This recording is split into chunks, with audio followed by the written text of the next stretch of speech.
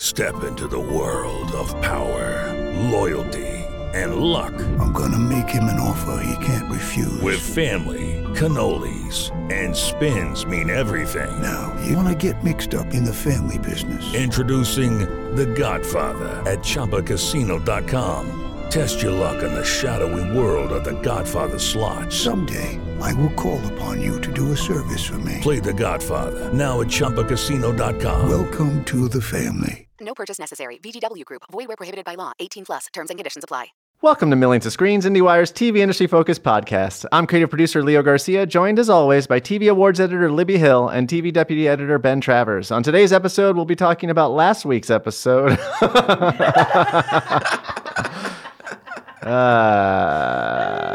Episode. This is millions and millions of little screens. Can't you shut up? I'm busy. Boy, what a great show.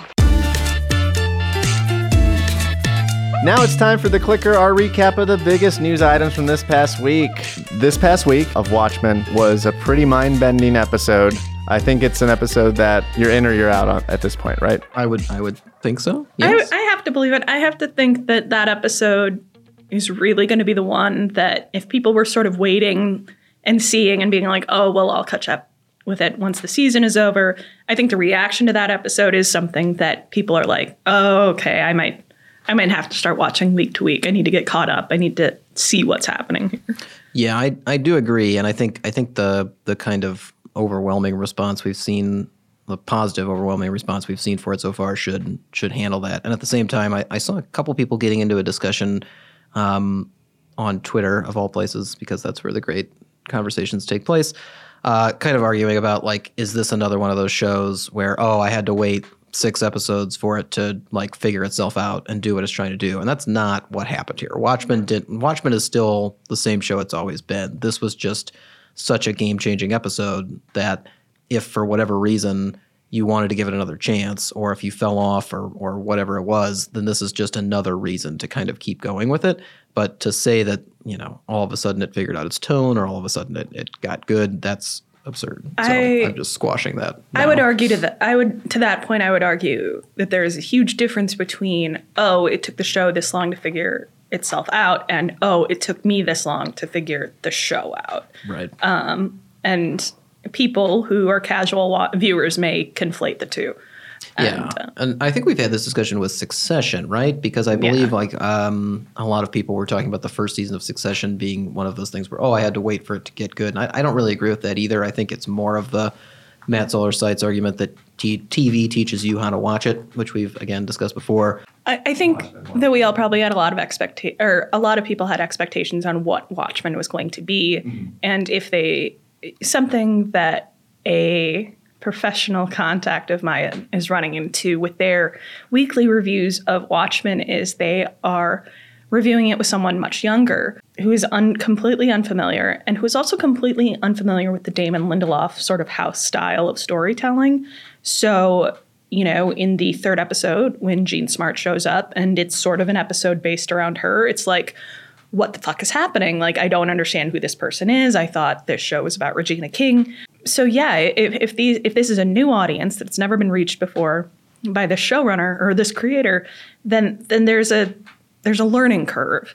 And I think by episode 6, maybe they'll finally see. Yeah, I would say that, and I think I mentioned this in the review, I would say that episode 6 is kind of the first one that really helps define what Watchmen is trying to say about a lot of the topics that it brings up. And at the same time, I would also argue that because of what a lot of people hang-ups seem to be about watching it so far, they all seem to relate back to it's not answering enough questions, or it's too confusing, or it's not following a pattern that I'm familiar with. And I don't think that this episode changes that. I think that this episode just kind of emphasizes it in a way that is more accessible because it's telling a story that could almost be seen outside of the rest of the context of the show, but it doesn't answer any questions. I think future episodes are going to answer those questions, but that's not what you get out of this. Like, the point of it wasn't, hey, we're finally going to catch up and you're going to, know all these things you didn't know before. It answers a couple of things, but they all answer a couple of things. So if that was your hang up, then it's not a drastic shift. I am actually going to start selling the show to people with like, hey, did you love Olive Kittredge? Because the show is exactly like that. It's like a loosely related collection of short stories with sort of a central character that runs through them all. I mean, Insidious mystery. I think what makes what Damon Lindelof is doing with the show so amazing is that he is legitimately taking what the book did and doing that in television form. Yeah, no. And for the comic readers who might be upset by some of the sort of retconning he's done, he's actually doing the most faithful adaptation, which is like he's taking this narrative and splitting it out into various portions that, when looked at from above, is more than the sum of its parts. Yeah, I think and also, I read Peteypedia every week. Gotta read Peteypedia. But like also that kind of, I feel like all of the discussion again around, you know, it being a reflection of the comics in some way or being a sequel to the comics in some way emphasizes the point that you have to read the comics to understand it. And so many people keep falling back on that even when they're told like repeatedly that's not true. And it's not true. You don't need the comics. They're just helpful.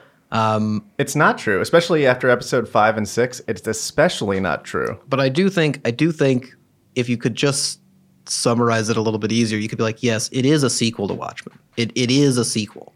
You don't need to know the original to appreciate the sequel. I think that was the hardest selling point in describing it simply as a sequel, like from the outset. It's like, if we say it's a sequel, everybody's like, well, then I got to go back and watch all this. I got to do all this research and I want to understand it and blah, blah, blah. I have to watch Zack Snyder's Watchmen. Oh, God. Let me say this, like, not to fly in the face of what you've just argued very well, Ben. Can one of you tell me sort of the importance of Hooded Justice's story from the comics and how it relates to that episode? Well, no one knows who he is in the original comic book. They assume he was a traveling strongman. Right. I think I saw that. But of I think Russian origin potentially, because he didn't speak much. There was the implication that he may have been gay, but that was also not confirmed in the books. It's all in Hollis Mason's like autobiography. And they have like a picture of the strong man next to a picture of Hooded Justice. And it's like these two the body type is similar, but there was no answer to who Hooded Justice was, which is why I think a lot of viewers of Watchmen sort of latched on to Angela's grandfather potentially being Hooded Justice. A lot of viewers of Watchmen, meaning Leo. Yeah. No, I think a lot of people. You mentioned that a lot of people had that thought. I think I just said that because I didn't want to like give it away when you threw out that theory. I think I just very wanted to, difficult for us to like not spoil having seen the episodes and having you theorizing to us about episodes and things that we have seen. So we're like, yeah, maybe. Like every time you say anything, I'm like, oh yeah, maybe. I just try to give a very neutral answer, like supportive but neutral. Yeah. I've been wrong about things. He was on Jupiter, not Mars. That was me. No, I said Mars. No, but I mean, I guessed he was on Mars. Oh, sorry. I guessed he was on Mars, and he turned out to be on Jupiter. Sure, yeah. And I guessed that the grandfather was Hooded Justice immediately. Wow, what an idiot. He got the planet wrong.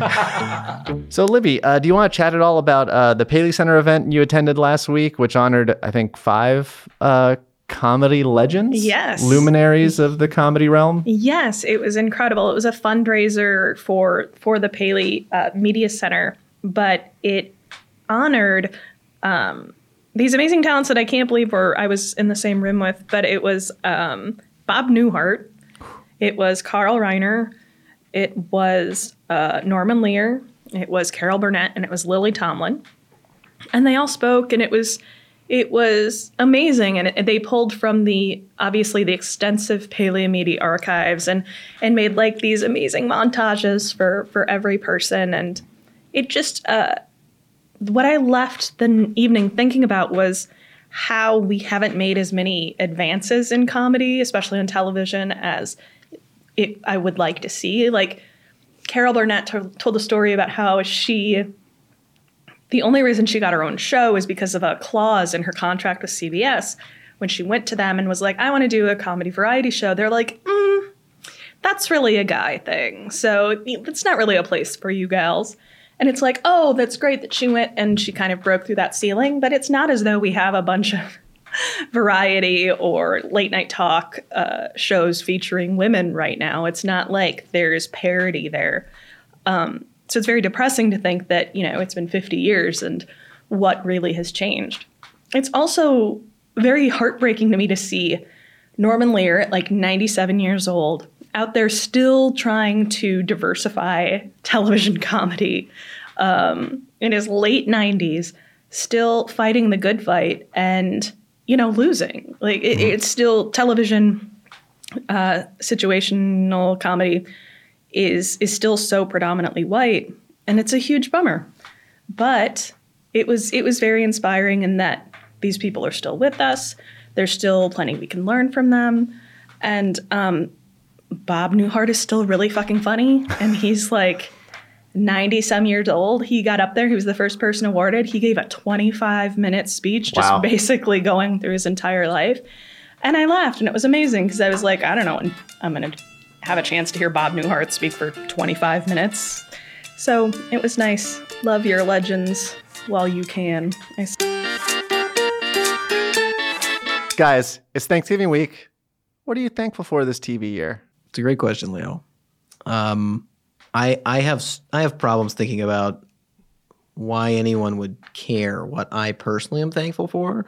So I twisted this question around a little bit, and I was like, what should TV fans be thankful for? And then I'll try to incorporate as little of my own perspective as possible. Okay. So that's what people are tuning into, to hear no one's perspective. Well, no, just not mine. They want yours. Yours is good. He's ascribing his thoughts onto the populace, which is also kind of fun. Yeah, that's presumptive. That's actually that's so much worse. Well, I am going to start with something that I don't think a lot of people in this room agree with, which is too much TV is good. I am thankful for too much TV. I am thankful that we have a whole lot of content out there to choose from, even though it is slowly crushing us, and a lot of it is becoming kind of an amorphous blob of kind of good, okay, decent television that people can't distinguish from each other. But without all of the TV, without all of the choices, then there would be fewer shows, and I think we'd just have more of the stuff that looks the same. So going back to an older argument of this content surge, this upcoming middle of, however we want to say it, streaming war we're in, I think it's good because without it, we wouldn't have certain things that are great.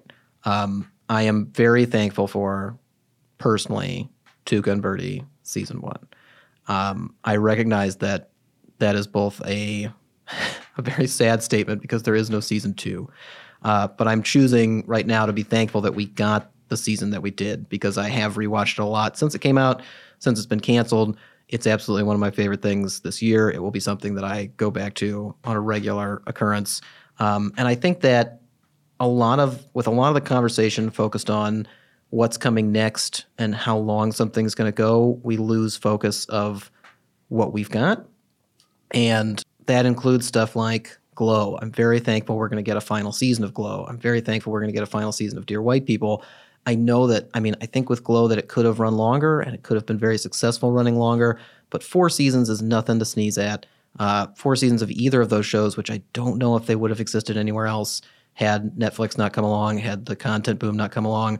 I am going to appreciate those 4 seasons and especially the 4 years we've gotten to spend with them and we'll get to spend with them, once the new ones come out. So personally, I'm thankful for Tuca and Bertie, but I hope that people are at least somewhat appreciative of how much TV we have, even though, yes, it is going to kill us.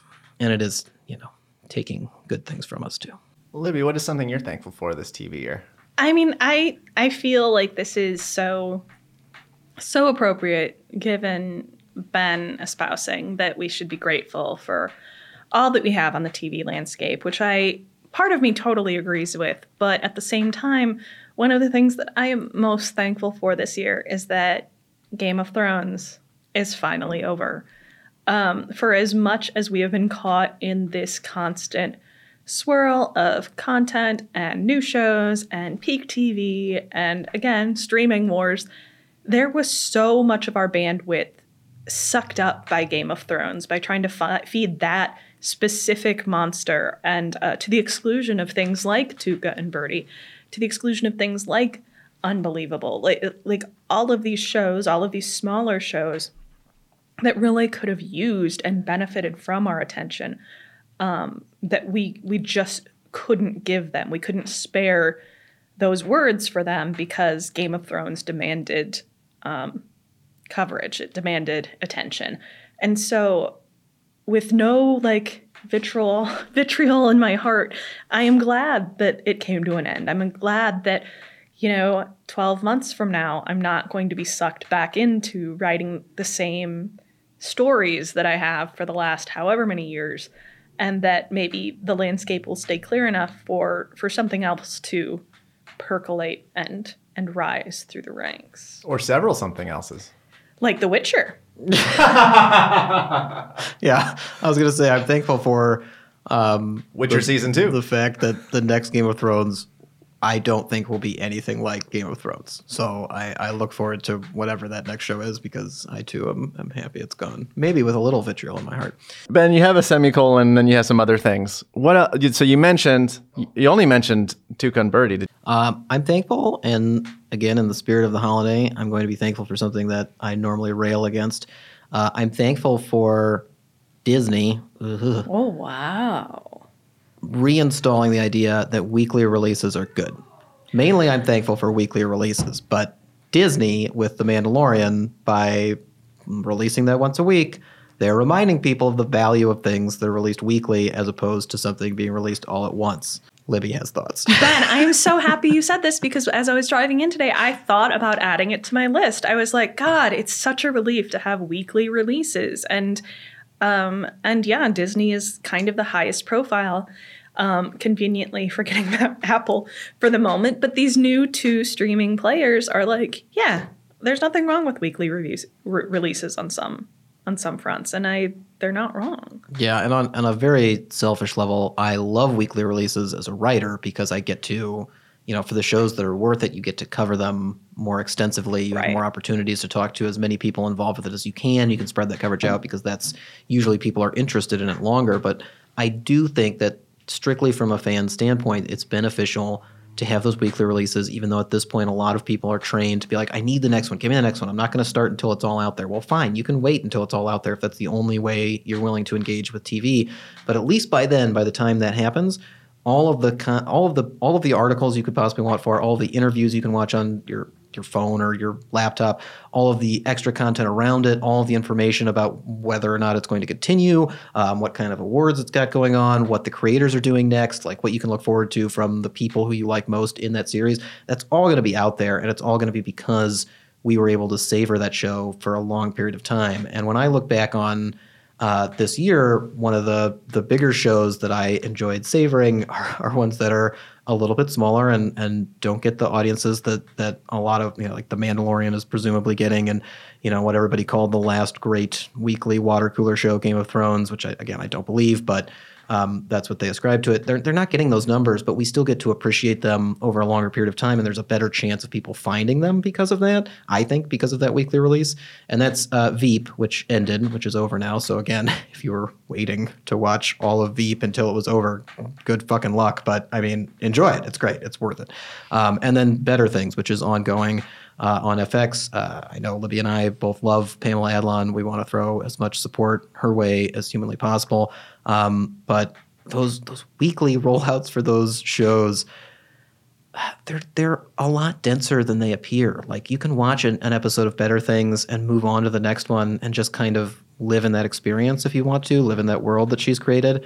But you can also just watch one of those episodes and then kind of work your way back through it and be like, well, what was she tackling with this little chunk? And then what was kind of the overarching part of it? And then what were the themes that connected to the things that I saw before?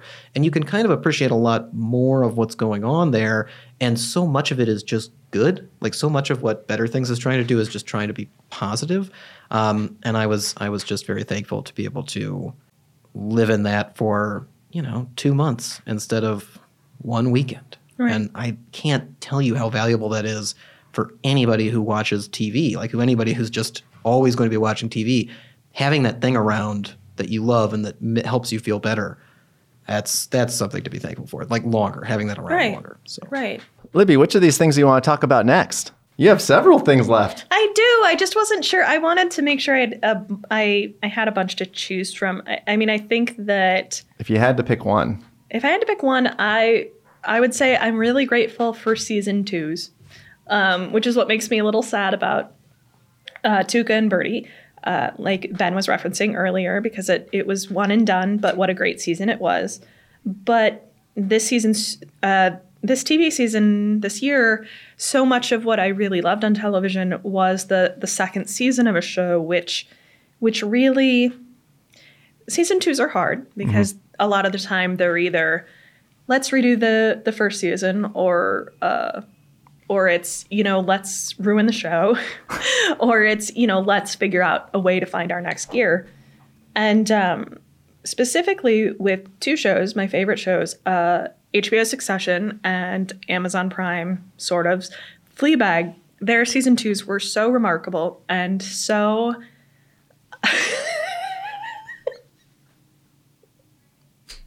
Their second season were so remarkable and so finely tuned. It was just a joy to sit and revel in these universes that they'd created. And they were so different. Fleabag was so small and so intimate and so bound to these very human fears and emotions and relationships. And Succession was the same, except with people who didn't always understand their own humanity. I'm grateful for second seasons. I'm grateful for shows that may be underwatched, but whose outlets believe in them enough to give them a second season and allow them to make something perfect and beautiful and great. I'd argue that your point is actually for second seasons of shows that had good to great first seasons, because I think that's the trap. If you have a bad first season, you get a second season, you usually have time to like retool. But like the Fleabags and Successions of the world, they had really strong first seasons, and that's when you might ruin it, right? Well, yeah. That's the risk. I think the Offices and Parks and Recs of the world. Yeah, they're starting with a low bar. They start sort of like on wobbly footing, and so then you have time to sort of. You're absolutely right, Leo. But at the same time, like that's the concern about Russian Doll season 2, right? Is like, how do you do a second season of that show? So the bar is very high, and there's a lot of risk there. And so when it works out, it's delightful. Ben wrote for me, "You are a coward, Pickett." So I guess what I'm thankful for this year is Ben telling me that I'm thankful for Werner Herzog on The Mandalorian. There's nothing like watching Werner Herzog not care at all, and yet do a better job than almost everybody on that show. My favorite thing about Werner Herzog is that it appears like he does not give a shit about that show. Zero except fucks. For Baby Yoda. I actually have one more thing. Oh, Can I have one more thing? Okay. Because I feel like this is something for all of us. Oh. I am so happy about the Regina King ascension. Like, she is really living up to her name, which literally means Queen King. Mm-hmm. As well, and she deserves it. Like, she's so great in Watchmen. She was so great in Leftovers. She's doing so many great films. And yeah, she's perfect. And I'm so happy about it. And I wonder if that could serve as a good transition for our next segment. What's our next segment? Is it wakeboarding with Ann Dowd? Am I supposed to say something now? Wait, this is your segment. Time out. One last thing. Do we need to coin whatever the version of the Regina Sense is? Is that not? Renaissance. Renaissance. Yeah, it's Renaissance. Welcome to Wakeboarding with Ann Dowd.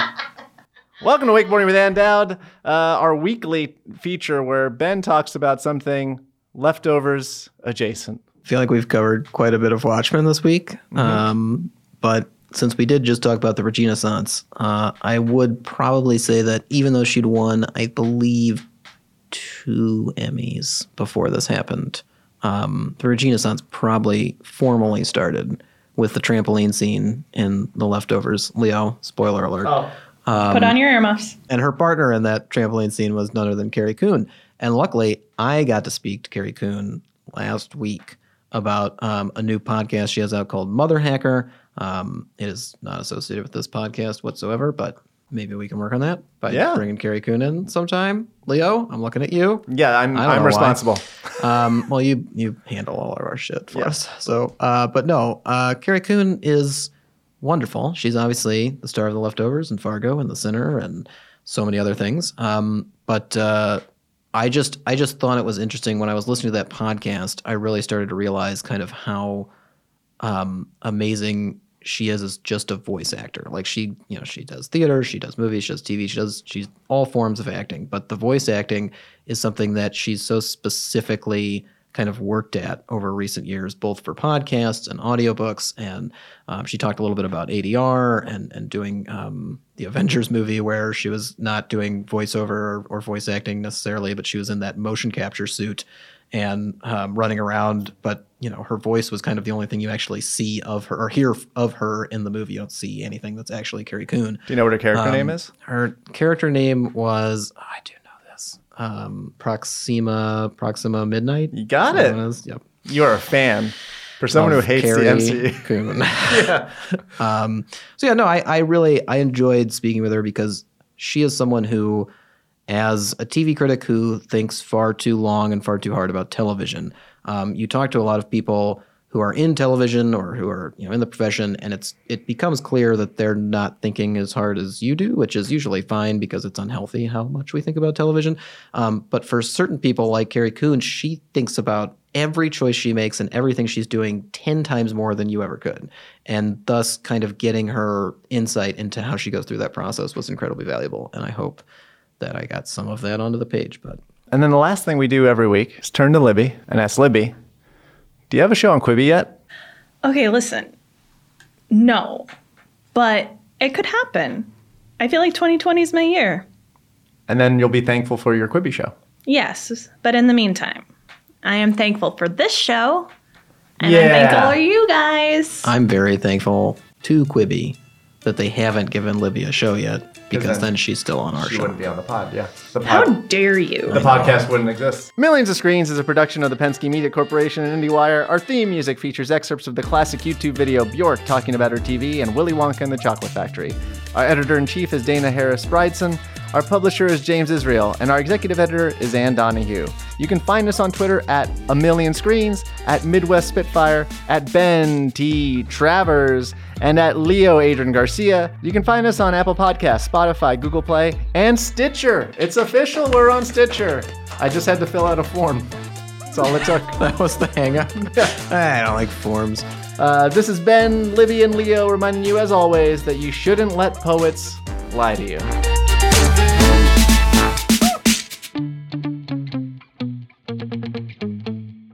You shouldn't let poets lie to you. Ain't nothing wrong with a couple of cold brews and a cool podcast.